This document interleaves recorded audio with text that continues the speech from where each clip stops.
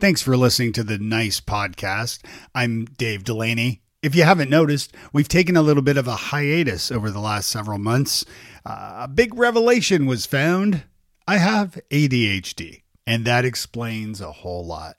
And of course, naturally, as a veteran podcaster, I started another podcast all about it. And it's called ADHD Wise Squirrels. And you can find it at wisesquirrels.com or anywhere you listen to podcasts. Just search ADHD Wise Squirrels. Pop over and have a listen.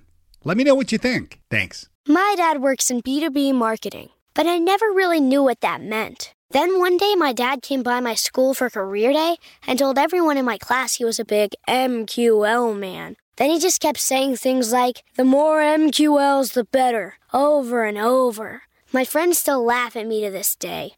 I think it means marketing qualified lead. One thing's for sure. I'll be known as the MQL man's kid for the rest of my days. Why couldn't you just be a fireman or a lawyer? Why? You ruined my life, Dad. Not everyone gets B2B, but LinkedIn has the people who do. And with ads on LinkedIn, you'll be able to reach people based on job title, industry, likelihood to buy, and more. Start converting your B2B audience into high-quality leads today. We'll even give you a $100 credit on your next ad campaign. Go to linkedin.com/MPN to claim your credit. That's linkedin.com/MPN. Terms and conditions apply. LinkedIn, the place to be, to be. A PB&J partner is somebody who offers a highly complementary service to the same client base. For me, my PB&J partners that I refer literally every day are my IP attorney, Sharon Turek from Legal and Creative, CPAs, graphic designers, marketing agencies, branding agencies, photographers, videographers, video editors. These are people who have a highly complementary service. And so as one place to start where you're looking to expand referrals in your business, you could ask your ideal clients, who are other service providers that you have that are your favorites that are offering complementary services? And if you have a strong relationship, you could ask them, are you comfortable just making an introduction? That first step could be where you simply just do learn more about them. You know, I heard you were amazing from our shared client. Tell me a little bit more about what you do. And that's the way you begin to build these relationships. Nice. Nice. Nice. Nice. Nice. Nice. Nice. Nice with Dave Delaney. Hey, before we get started today, I'd like to ask you to please leave me a review if you're enjoying the show. Just go to friend.nicepodcast.co and you can leave a review and let me know how you're enjoying the show. Of course, your reviews matter because they help others discover the show. And they also are a nice way to say thanks and to let me know that you're enjoying things. And today's featured review is from Jason Falls, who wrote, "Love Dave's attitude and spirit. He's bringing more happiness to the world, and I love that he's doing it for businesses too." And Jason left 5 stars, which is really nice. Thanks, Jason. Welcome to the Nice Podcast, all about communication, collaboration, and becoming better leaders. I'm your host, Dave Delaney from FutureForth.com, where we help fast-growing technology companies retain talent and improve culture so you have happier, more connected teams. Today, I'm speaking with Pam Smith. I already messed up your name. Good Lord in the morning.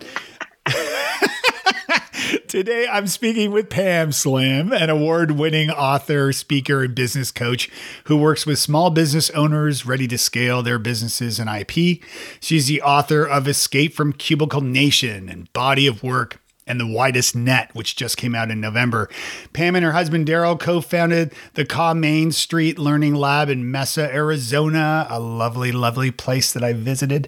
And they host scores of diverse community leaders there and regular small business programming as well, which is just such a cool thing. Pam, welcome to the show. Thanks for having me. So I always like to start these things with, what is the nicest thing someone has done for you recently? Oh, my gosh, what a great question.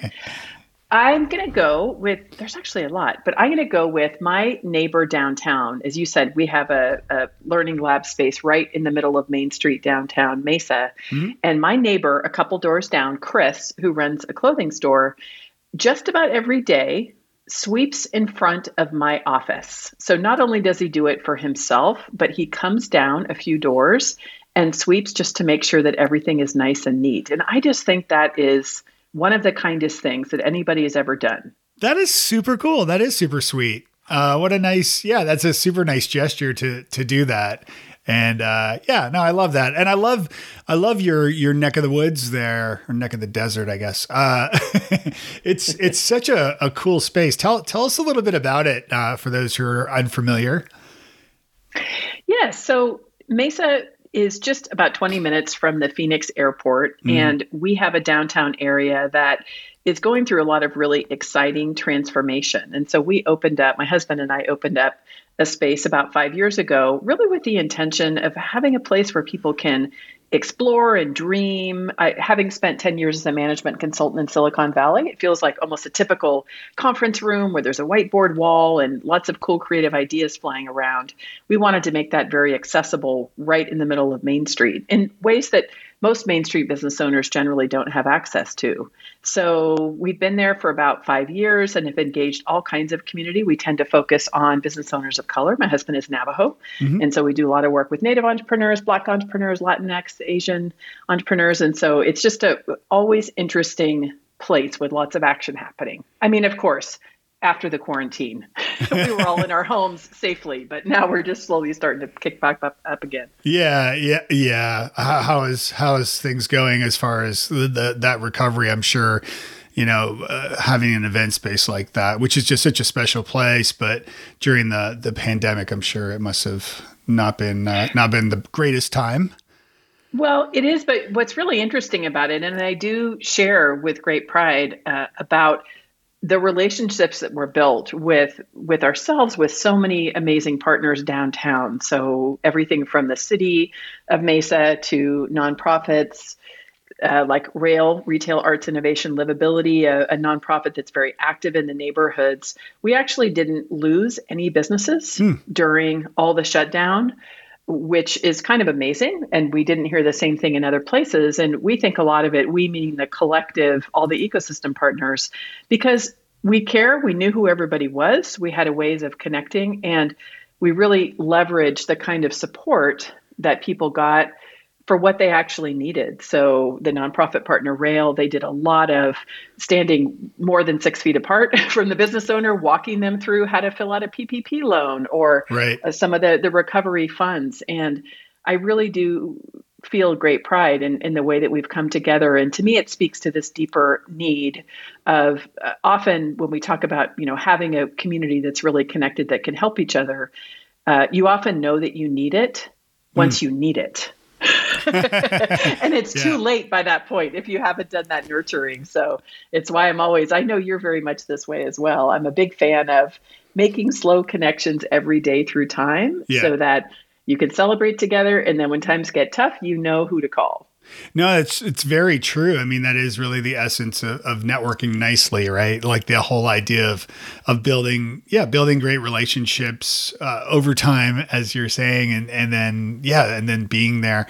I'm all about sort of the call it what you want, karma, but planting those seeds and just trying to help others, and then if you need help one day, hopefully they'll be there for you. Yeah, that's right. And it is a more relational way. A lot of what I experienced through our work and then also in writing the book is there are different ways that people tend to think about networking. And again, I think you and I are very aligned philosophically, which is why we've been friends for a really long time. Yeah. But there can be a very transactional way that you look at networks where you're just trying to connect with the most powerful people or who have the most influence, or look at building your newsletter list or your LinkedIn profile to have numbers of connections. And we know that sometimes in the case of companies that are trying to recruit great talent, you sometimes do need to have a broad network in order to make those connections. But really what makes a difference, we're sure seeing this right now with everything around the Great Resignation and just the shortage of talent, people really do make decisions more and more based on the kind of relationships that they have. And when they feel like somebody is approaching business in a relational way, meaning human beings caring about the entire person, not just connecting, immediately looking for something in return, Right. but being willing to connect with somebody interesting who's part of your ecosystem, and then slowly getting to know each other. I just think people are demonstrating with their feet that those are the kinds of companies they want to work with and for. And for small business owners that I work with every day, the ones that are really successful at that are the ones that are still thriving despite lots of adversity from the pandemic. Yeah, I've run into my own challenges since sort of pivoting what I've been doing with FutureForth, and the fact that now I'm really trying to reach technology leaders who run small but fast growing tech companies, and I've always struggled with this in a sort of, I've stopped myself a long time ago from saying I'm terrible at sales, because I'm good at sales when I believe in what I sell. And I do believe in what I'm selling. But at the same time, it's interesting because, in this day and age now, I've always had this feeling that I don't want to come off like I'm trying to sell something. I want to come off and find out if what I have is a good fit. But even more so, I just want to be friends. I want to be friends with everyone. Well, yeah. I mean, and I think it is very smart to be deliberate about language. The more time that goes by in my life, I realize it is important to be deliberate, especially with things like saying, for example, when I'm building my business, it is so uncomfortable if I'm reaching out to somebody who I have no connection with whatsoever, and immediately trying to sell them my services. Right. As opposed to when I think about you and your strengths, that I'm excited to connect with people who I know are generally in my space to learn more about each other. And then when we have a relationship that's beginning to form, where we can begin to just openly talk about what each other does and learn about each other with curiosity, and then begin to make those connections. That's part of what is the in the book, and part of looking at really the way methodically you can begin to build this more community focused approach to building a business or building a community. The way we naturally connect as humans, there is that whole first part where you really are just getting to know somebody. If it's a neighbor that just moves into your neighborhood, you're not immediately going to run to their front door and ask them if they want to, try to sell them something. You're going to welcome them, maybe bring over some cupcakes or, something to eat. You're going to have little conversations as each of you are getting ready to, go in and out of the house, go to work.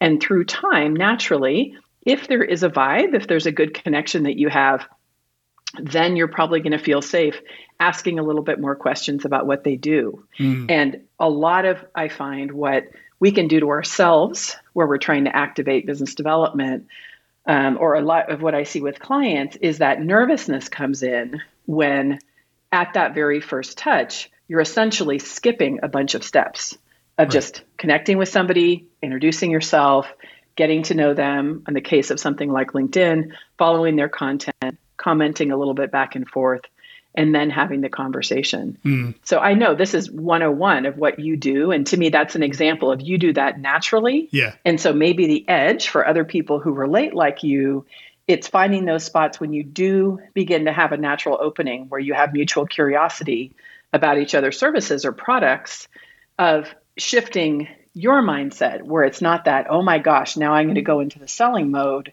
but more clearly framing exactly what that conversation is, which is generally, excitement about what it is that you're building, because we know it's amazing, and genuine curiosity to see what it is that they're doing, what are the kinds of problems or challenges that they have, and then where you start to see some places where things fit. It's like we have that experience as a consumer. It's funny, right? We don't, as a consumer, often get super stressed out. If we're going on a hiking trip and we go into a store and somebody shares a really great pair of hiking boots or tells us about it, that feels good. That feels like a problem solved. Right. The same thing happens in a business case where somebody's sharing what they're working on. You say, well, you know what? I actually have a webinar on that topic, or I have a team building activity we can do. It feels good when it's something that's connecting. So I think that's a big part of it. Yeah. And I think maybe being that sort of point person, or being out and about and listening to the challenges that people in your network or people that are facing, so that you can be the one to offer ideas. And whether that's hiking boots and you have nothing to do with that industry, but you've got a pair that you love and you would recommend that, versus recommending your own services and what have you. And it kind of gets to the one of the core parts of your book, or one thing that really stood out to me. And again, it's The Widest Net, which is your latest book, which all your books are awesome. I recommend them all. But in The Widest Net, you talk about your jelly to your peanut butter, and kind of gets into what we're talking about. Could you want to share a little bit of details about that? And we'll make everybody hungry. That's right.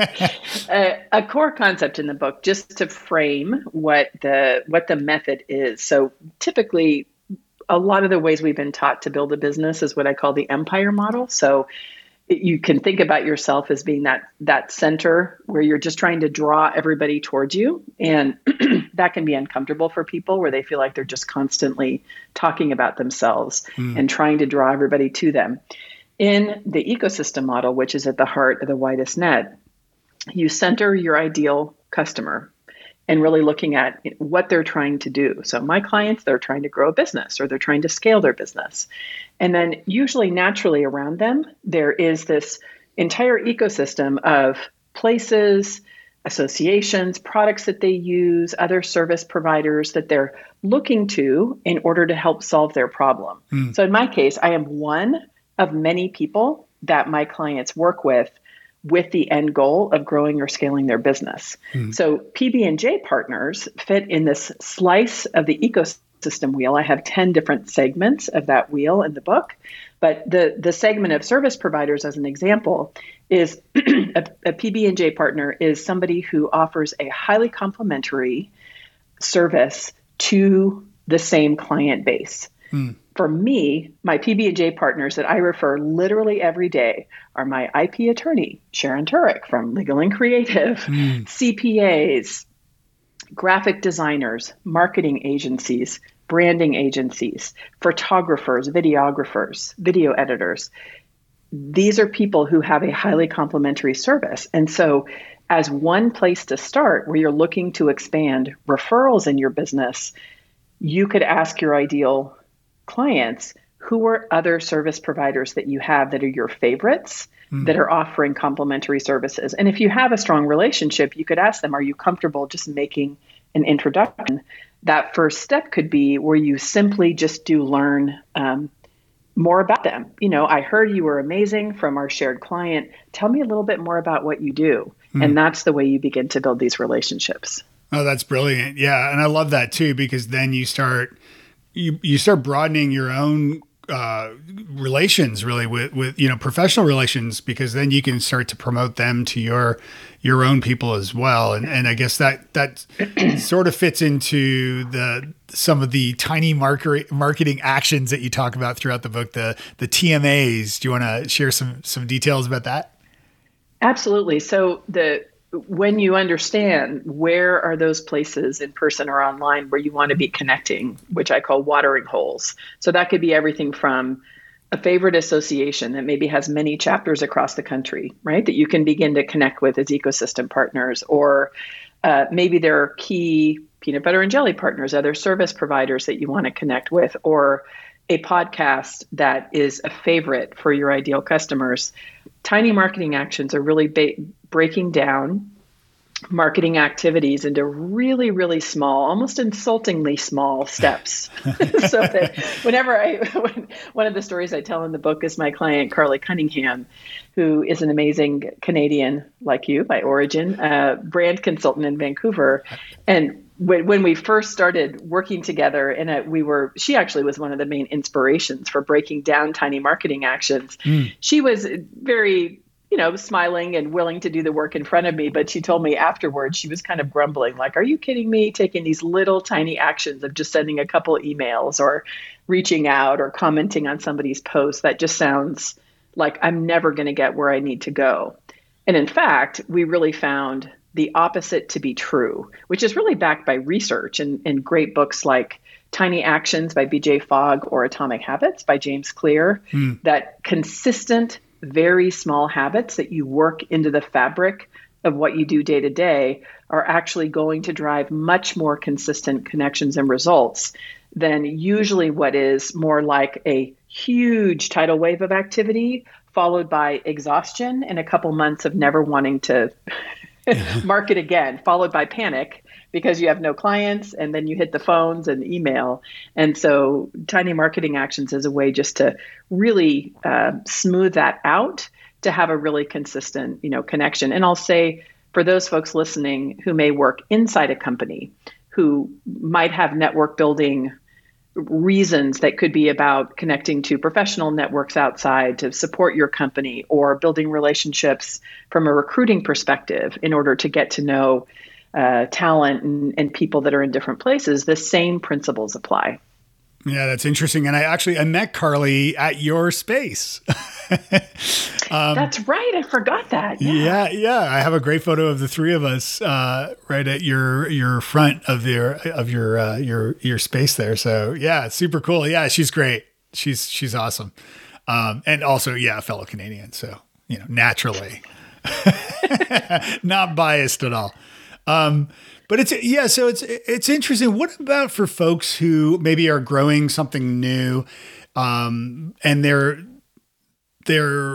anxious to land that new client or that first client, and they're doing these TMAs, as you mentioned, these tiny marketing actions, but they're not coming to fruition quickly enough. When they, you mentioned kind of what happens when they start to lose their patience. Like what do they do?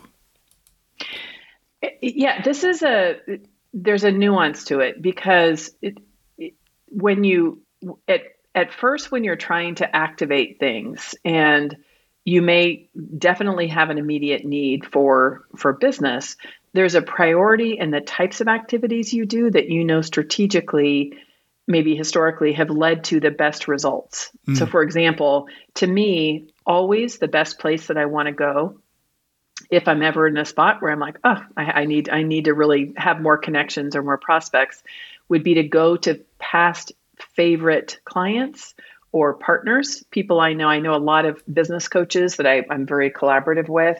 Sometimes they get really busy and they have overflow and ways that I can help. But or favorite people that I have worked for in the past, although it's been 25 years for me. I've been on my own, so it's been a while. Right. But I'm actually still connected on LinkedIn with folks that I used to work with at Barclays Global Investors, which was my last real job. And so you can be strategic about the kinds of activities you have that are the most likely to, lead to shorter term results. But overwhelmingly, it's like any kind of habit that we want to change. If we want to have better sleep, if we want to drink more water or start to move more, be more active, or learn a language or learn a new sport, it actually, if you just try to go all in and learn everything at once, is generally where it doesn't work. It's part of like the laws of physics and nature. And so sometimes in my coaching capacity, if I have somebody who is either early on in business, or maybe they have a side hustle where they're working full time, they have a side hustle, or they need to make something happen, instead of, for example, if they need to reach out and get a whole bunch of new clients to sign up for some kind of a group offering, one-to-many thing, and it's not happening fast enough, that's where I might say strategically, maybe you need to grab a retainer kind of project. Is there something you can do maybe on the consulting side to stabilize what income you have coming in, so that you can build up slowly, test and try and see what are these kinds of tiny marketing actions that'll make sense over time. I'm not saying that you don't have sometimes specific product launches, or I just launched a book, so you can bet there were a lot of activities that I got rolling in relationship to that. But that's really just, if you look through the course of a year, maybe it's 2, 3, 4 times that you have those waves of activity, and the rest of it is this slow and steady tiny marketing action. So part of it is also setting your expectations differently. I was just doing a workshop yesterday for the Apple Developer Academy that was really cool. There were app developers from all across the world. And I was talking about building a network and was saying that sometimes you can identify really cool partners to connect with, or influencers, people you think could be great to grow your business. And it's wonderful if somebody responds and you end up having a conversation or moving it forward. But usually, more often than not, you might get silence or nothing at all. And part of the emotional, psychological practice of this is looking more at, am I taking consistent actions and tracking what it is that you're doing? So you might end up having some stats where you say it's going to take me 20 outreaches in order to finally have a really productive conversation. And that could be really helpful because then you're just going to be doing more seeding, maybe using a little bit more of an organized way that you approach doing this, where you can plant more seeds. I'm not saying just spam everybody everywhere, but there are organized ways that you can plan your activities so that you won't have the expectation. If you say, oh, I've reached out to 5 people and nobody responded. Once you begin to track some data, you say, no, my number is 20. I need to keep going to 20, and sooner or later, something's going to happen. Those are the things our internet marketing friends know who study conversion really closely. They're looking at the percentages. Sometimes you have, 1, 2, 3% of people who convert, but those are the kinds of patterns we need to start to notice for our own businesses. It's pretty fascinating too, being so deliberate and following this process and tracking it too, because yeah, to your point, I mean, it might take 20 touch points before something happens. And I recently, or not recently, but I guess not too long ago, started taking some advice from someone who was telling me, if there's silence, keep asking until you get a no. Or a maybe, or a call or whatever. But this idea, and again, getting back to your point about not spamming, but at the same time, kind of scratching the surface enough to like finally break through. That sounds really like, I'm envisioning like a scab and blood, and that's not the way I'm talking. That's like the worst scenario, worst example of what I'm talking about. But like just touch points basically, and seeing like how long it does take, and whether somebody comes back and says no, I'm not interested. Okay, cool. I don't know. Yeah, go ahead. My dad works in B2B marketing, but I never really knew what that meant. Then one day my dad came by my school for career day and told everyone in my class he was a big MQL man. Then he just kept saying things like, the more MQLs, the better, over and over. My friends still laugh at me to this day. I think it means marketing qualified lead. One thing's for sure. I'll be known as the MQL man's kid for the rest of my days. Why couldn't you just be a fireman or a lawyer? Why? You ruined my life, Dad. Not everyone gets B2B, but LinkedIn has the people who do. And with ads on LinkedIn, you'll be able to reach people based on job title, industry, likelihood to buy, and more. Start converting your B2B audience into high-quality leads today. We'll even give you a $100 credit on your next ad campaign. Go to linkedin.com/MPN to claim your credit. That's linkedin.com/MPN. Terms and conditions apply. LinkedIn, the place to be. Yes, absolutely. I was just coaching with a client today, and we were talking about a very similar thing where when you get to know a respectful way that you might have a set number of follow-ups. So for some people, they might notice that, and we're talking about if this is somebody who is completely unknown, more of a cold outreach, or occasionally maybe somebody that was a past contact, but you hadn't heard from. For some people, it's helpful to have a bit of a rhythm where they might do their initial outreach, and then they would just set the amount of time and follow up. So maybe a week, 5-7 days, then do a second one where maybe it's a little bit shorter of, I know things are busy, forwarding the message from before and saying, hey, if you have a minute, could you just let me know if this is of interest, something like that. And then maybe 10 days later, just to do a final, I just wanted to make sure before I just close this door that, this wasn't something you were interested in. And if you just hear nothing in silence, then it's generally the case where somebody just might be ignoring you. I notice it for myself. I really try to be thoughtful to not get mad if people are pitching me in my inbox, because it's part of what I'm saying to my clients. Take chances, reach out, make an introduction, not a canned, very generic thing sometimes, which is like, I always laugh when somebody says, I sell protein supplements. And so I reached out to you as an expert, in the field. And I'm thinking, I have nothing to do with protein supplements, so delete. But if somebody has taken the time to actually reference something personally, and maybe I might thoughtfully ignore it for the first moment, much like you walk into a, cocktail party and you might say, I don't think I really want to have that conversation. Somebody might just avoid you by not responding. Yeah. But as a second time, if I get those follow-ups, now I have a pretty standard response where I say, I really appreciate you reaching out. This is not a fit for me right now, but I appreciate it. Have a great day. And very often, I know the person on the other side, often who are business development folks, appreciate it so much because they're not just getting some silence. And so I find it's just interesting sometimes in business that we know we want to grow our business and we're trying to be relational and connect. But sometimes I find we can ourselves get cynical of just like, I can't believe these people who are sending these messages. And then it's like, wait a minute.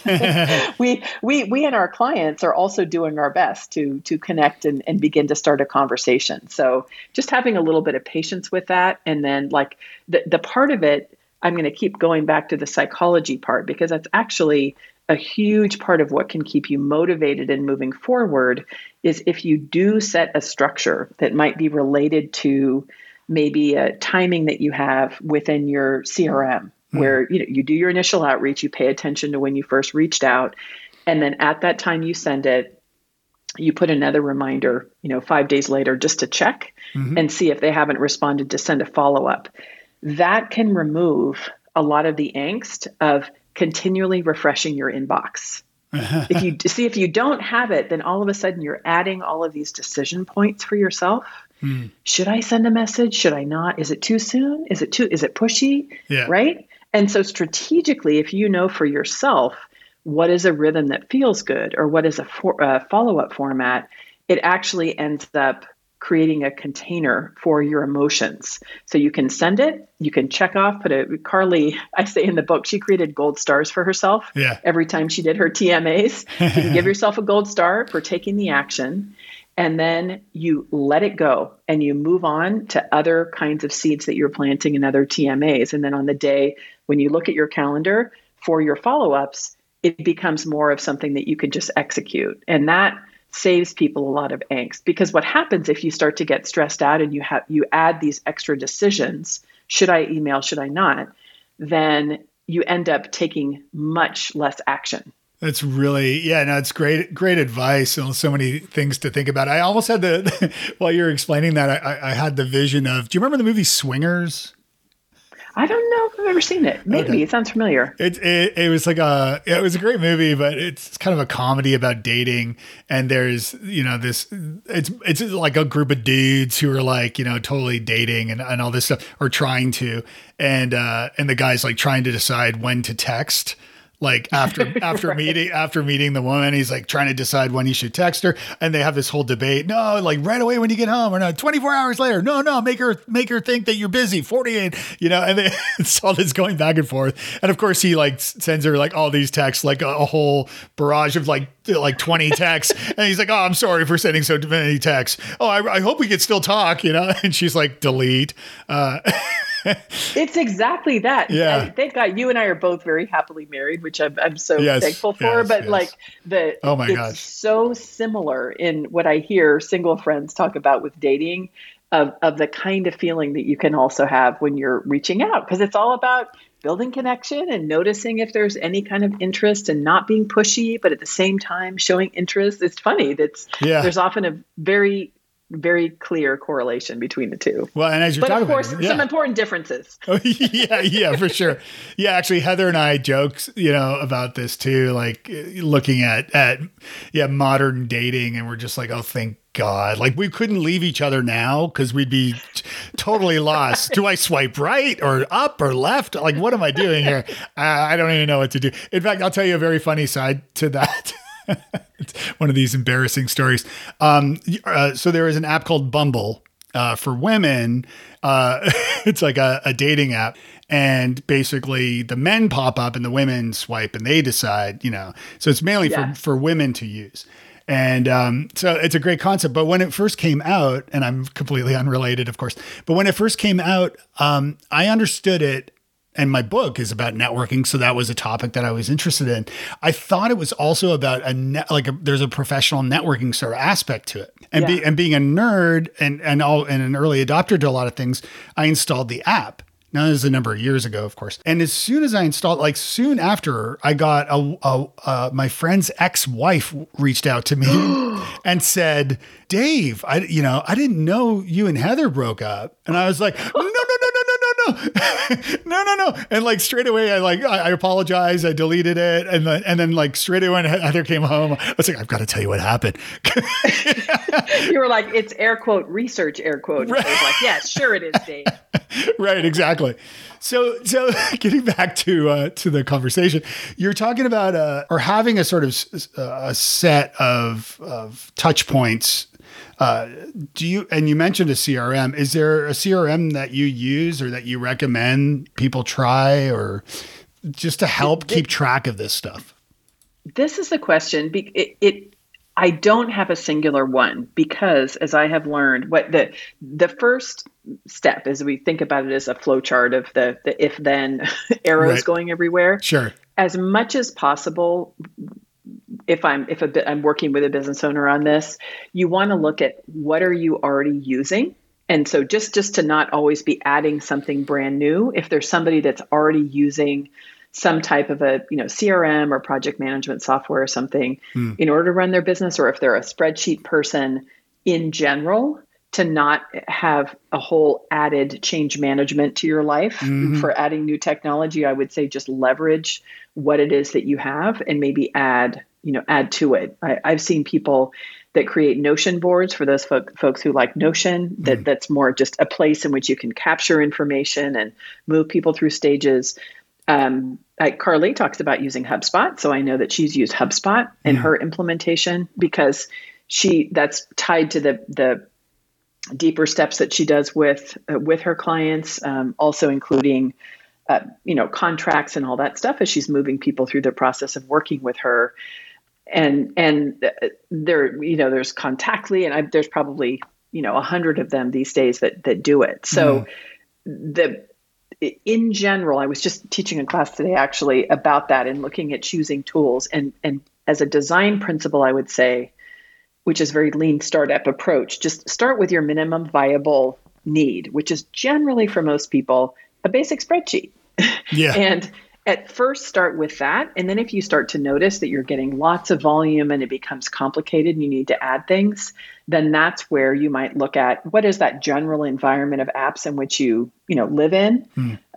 Sometimes there's like complementary apps that you might work with, and then you could look at adding something. But at first, try to keep it simple and straightforward.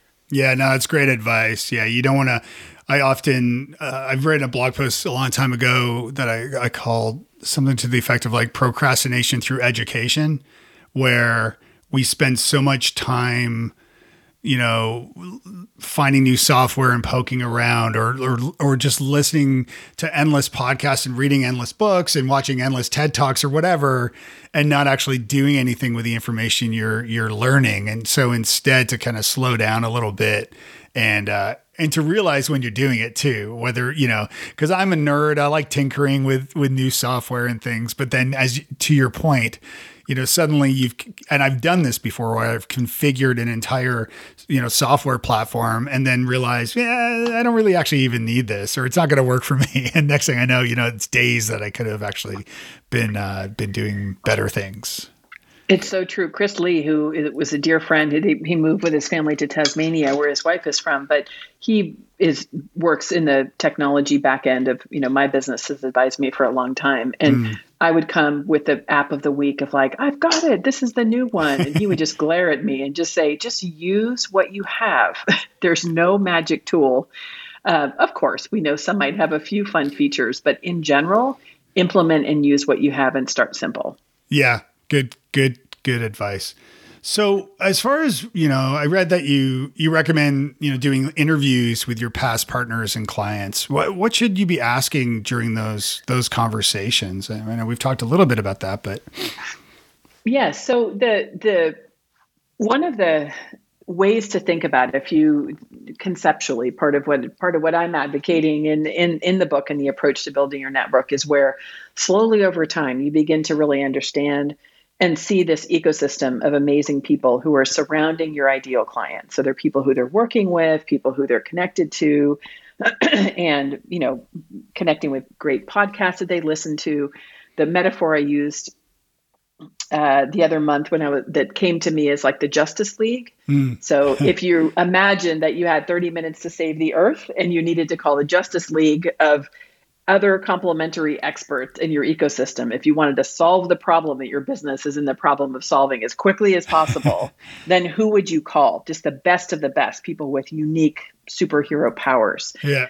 Essentially, that's the vision. That's what we're trying to find, because for our ideal clients and for our community members, we want to be that person where they say, oh my gosh, I was struggling with this issue and you recommended the best person, or I came to your event. That was amazing. Where did you find that person? They were totally incredible. This product, I would totally use it. So this is the way that through time, that becomes part of your role. It really becomes a new lens of the way that you look at things.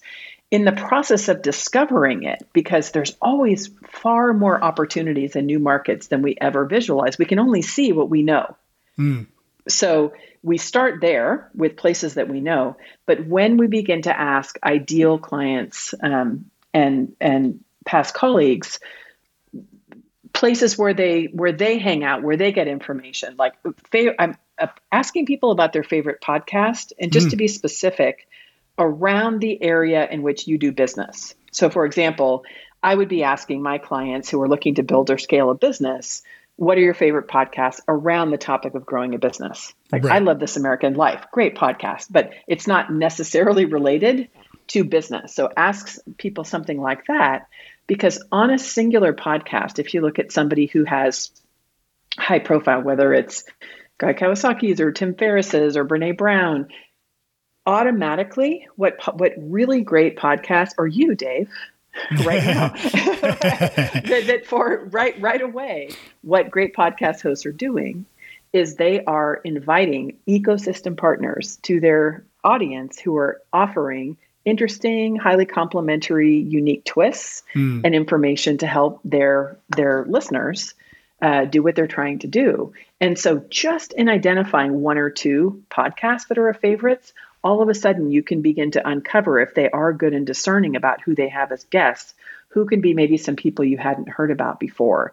And it's like the nesting Russian doll metaphor, where once you even begin to look at, oh, wow, here's one interesting person who I didn't really know much about. And so you go and you see their LinkedIn profile, or you might go and look at conferences where they've spoken. All of a sudden, you can often find all of these other places in the ecosystem where this interesting person is going and moving. And so at first, key questions could be podcasts for folks who likes that.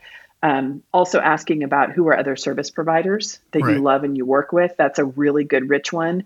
The two others I find at the top of the list are associations, because associations is very one-to-many, a very scalable thing. So let's say you have an audience segment for you, technology executives. There are probably a whole number of different associations, some of which have local chapters and then national or global chapters, that once maybe you dial in and you have a really valuable topic, you could begin to really move and work within that association and bring your message to a whole bunch of people.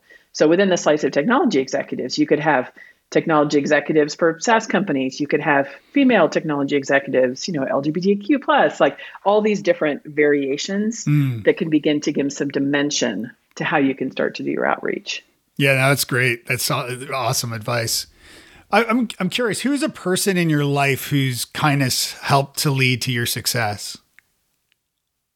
I always think of Guy Kawasaki, who I actually feature in the book, way back in 2006, when I was a baby blogger. I had a very small readership, my dad, my sister, my best friend, and a few random people on Google. And I wrote a post called An Open Letter to CEOs Across the Corporate World. And on a whim, I had never met him before, I reached out through email and did that tiny marketing action. I didn't call it that then, but I reached out just to share it. I said, I've been following your work and I thought you might like this. And he responded right away and said, I love it. Can you make it a top 10? Because that's his favorite format. Yeah. So I finished it. I sent it back to him. He published it on his blog. And the next day it just went massively viral. It's actually where I first conceptualized the idea of a watering hole, because I realized his blog at that time in 2006 was the perfect gathering spot for people who shared common values, who were interested in, Apple and Macintosh. I've always been an, Apple person, interested in entrepreneurship, social change. And so when I was able to connect in that one place with his community, all of a sudden my audience grew exponentially. And part of what I always appreciate is at that point, there was nothing I could formally give him, right? Like it wasn't, if he was looking purely at my audience size and why he should pay attention, why he should be responding to that cold email that I sent. In later years, we've since become good friends, and I've known him for a really long time. But he was curious and he was interested, and he's always looking as a curator for his audience. He found something in what I wrote that he really connected to, and so I just appreciate that. And I will say, as a female founder, through the years as I've gotten to know him, he doesn't really publicize it, but he's done so many similar things for so many female founders behind the scenes. And it's actually really, really rare in that space. That's great. And Guy is such a wonderful person. I've had some interesting run-ins with him over the years, and he was actually on one of my earlier podcasts as well. And somebody I need to speak to on this one. Actually, I need to reach back out to him. It's been forever. Guy actually. Funny thing was, there was a tech conference in Seattle back in the day called Gnomedex. And Guy was speaking there. It was a group of 2 or 3, maybe 300 sort of early adopter tech nerds like myself, and he was speaking, and he was like, everybody's on their computers, like, and somebody yelled out, "Oh, we're on Twitter." This is like 06, 07. And he's like, "Oh my gosh, Twitter." And people were like, "Come on, are you not on Twitter?" And he's like, "No." And he's like, "Do you really think I should?" And so after his presentation, a small group of us were talking to him. And he's like, "You really think I should do it?" And we're like, "Yeah, you should." And so he set up his Twitter account that day. And what's funny is, because we talked about it since then, and he's like, "Really?" And I looked back, and yeah, sure enough, it was the day of that conference that he said that he first tweeted. And then years later, during South by Southwest, myself and Julian Smith were standing at an event talking to him. And we're just kind of hanging out at one of the South by Southwest kind of party things or whatever. And Julian kind of looked down at his phone and looked up in shock at Guy, who had his hands in his pockets, and said, "You just tweeted." He turned his phone around and said, "How did you just tweet?" And Guy's like, "I don't do that, my friend. I've got someone to help me with that." And we were like, "Wait, what?" And it was like crimes against social media. And we were just like, "Oh my gosh, I can't believe he's got someone doing that." And in this day and age, you're like, "Oh yeah. Mm-hmm. Pretty ahead of the times there, Guy." So yeah, I know. Well, it's so we could talk all day with Guy stories, but it's so funny. There at South by Southwest, this is another example of a watering hole where you can see at certain places. This is highlighting an example of an event, which can't wait till everything comes back. We can hang out at South by again, but I was having dinner with him. So this was after the book came out, and we were actually doing a panel at South by with a blog to book, people who had done blog to book like I did. Yeah. And we were eating dinner in the lobby at the Hilton, which everybody who's been to South by will know exactly where that is. And so I'm sitting there eating dinner with him. And who walks by but Ann Handley, who I love dearly, yes, from Marketing Profs. She stops by. Zay Frank, who I was always been a nerd. I love him. I'm such a super fan. He just stopped by to say hi. And then I was walking away and leaving, and Tim Ferriss was like sitting on the ground, like working on his laptop. So I'd like plop down and talk to him. And I just thought, how in the world, if you imagine the amount of gatekeeping that it would take to sometimes break through reaching these people who are amazing and super connected, but also probably have some walls up. It's an example of being in a strategic place where you can naturally be connecting with people that are hanging out. And again, it happened to be through somebody, of course, where they were interested in stopping by and saying hi to him. But at its essence, when you get to the heart of what the work is about, it's not connecting transactionally because you're saying this is a super fancy person who has a lot of fans and followers. This is somebody whose work I respect so much, and I'm creating and contributing things that are highly complementary.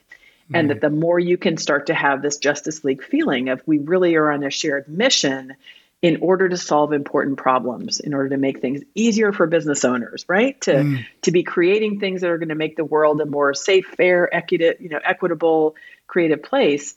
That's where it can take a lot of the ick out of it. Because I know for myself, as soon as I catch myself hanging out, or it may be going towards somebody just because I know that they have some stature or they have a large audience, but I don't feel a true connection. All of a sudden, I feel like that awkward junior high student, like going to a dance. Yeah. Like all of my natural, just, ease and flow of moving through the world, all of a sudden it just comes to a halt because I know I'm just doing something transactionally. Right. And not because I'm interested. And for me, like my interest can be somebody who has zero audience. And then sometimes there is somebody whose work I admire who has a big audience, but I'm interested in learning from them because they're truly interesting and they're contributing something. So conceptually, that's always a message that I want to include with this because it's great if you ever have that opportunity. It really only happened to me once to go extremely viral with a post, but it is wonderful when it happens. But I think in the long term, as I look at what that relationship has meant to me and just what I've learned, it was because there was such synergy. And that's what we're always looking for. Yeah. And I think finding your tribe that way is so important. And I think that's some of the work you do with Call It Main Street Learning Lab as well, because it's a place where people can come together for events and for training and things. And it's when you can be that point person, whether you're running an event or a space like you do, where you can be that ringleader. I think there's so much to be said for that, because I mean, yeah, I love Hugh Forrest, who runs South by Southwest Interactive, and it's kind of his baby. And because of that, because of all the wonderful relationships, or Chris Perillo from Gnome Decks when I met Guy, and these other folks who ran conferences back in the day, or who still do, who, yeah, I will always be grateful for. So yeah, really, really interesting. Okay. I'm going to move to the lightning round. I want to be respectful of your time here. So complete this sentence. Nice guys and gals finish. First is the first thing that came out to me. Wow. Okay. Yeah. I like Finish it. at the right time. Ooh, that too. Yeah, that's good. That's good. Very punctual. Good timing. What's a nice book that you recommend to the nice makers?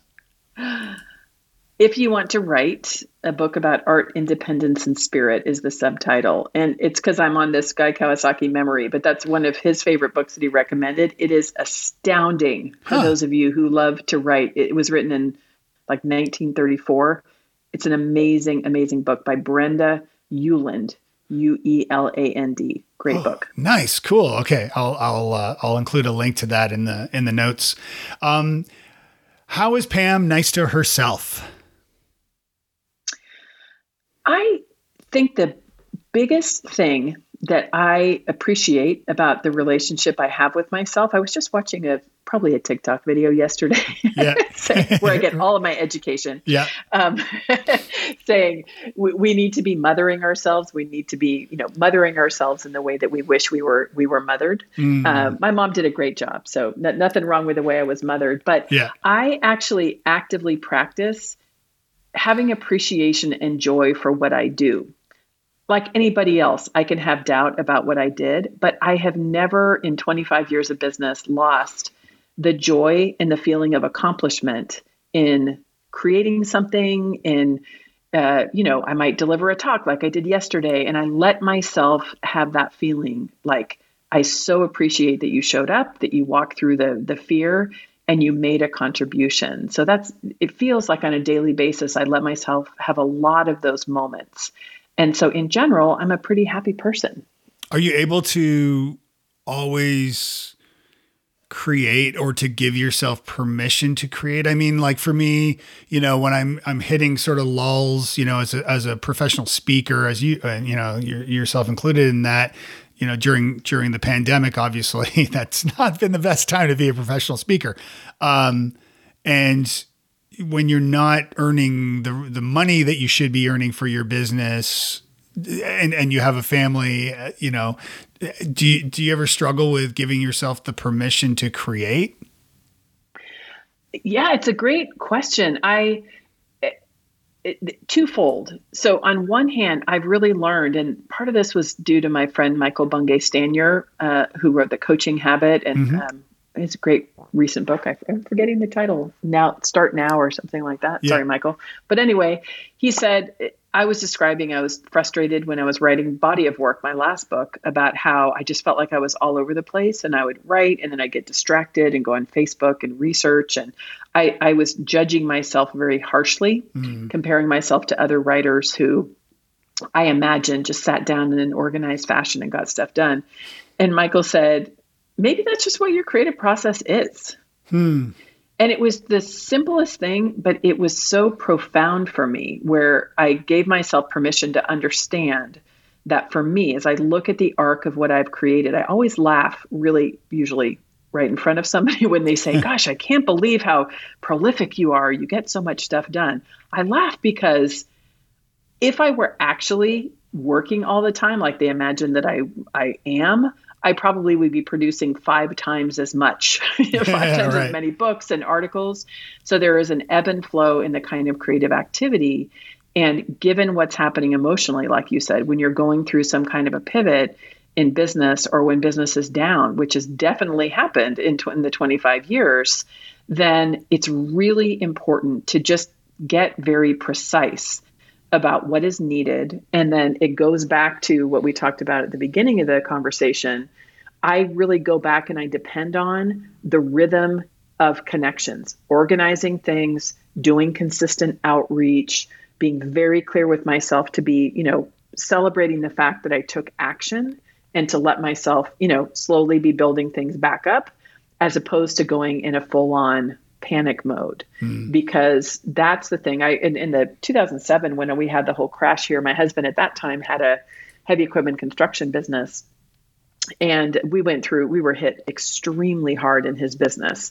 And so I know what it's like on his side of just the free fall. It is absolutely terrifying. Yeah. And I'm thankful that he's a traditional medicine person. He's a traditional Navajo healer, is now what he's doing full time. But he is such a calm person.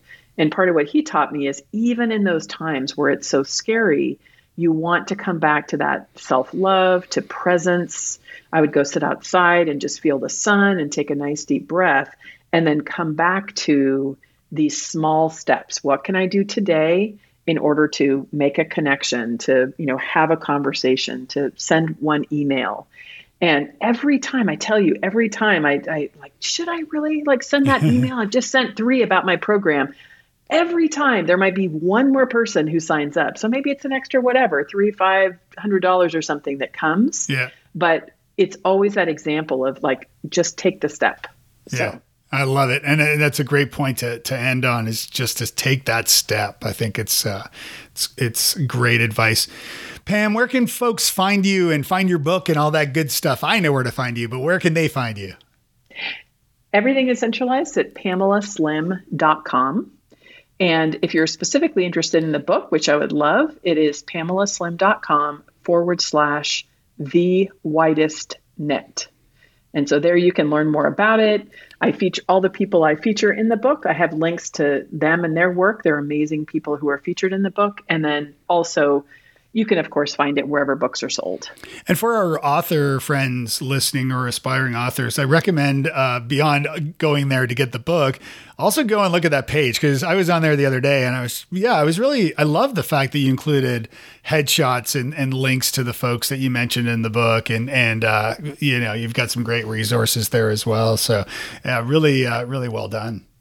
I appreciate that. I'll give myself a shout out, if that's okay, right? In the spirit of practicing. We just won last week the best sales and marketing book of 2021 from Porchlight Books. So that was a really unexpected and wonderful thing. So congrats. Thank you, Porchlight. Yeah. Well deserved. Well deserved. All right. Well, thank you so much for joining me. Thanks for having me. Thanks for listening to the Nice Podcast. Please leave a review if you enjoyed this episode at friend.nicepodcast.co. And you can find show notes, links to other episodes, and lots of other goodies over at nicepodcast.co. Music by Alistair Crystal at alistaircrystal.ca. We'll see you next time, and be nice.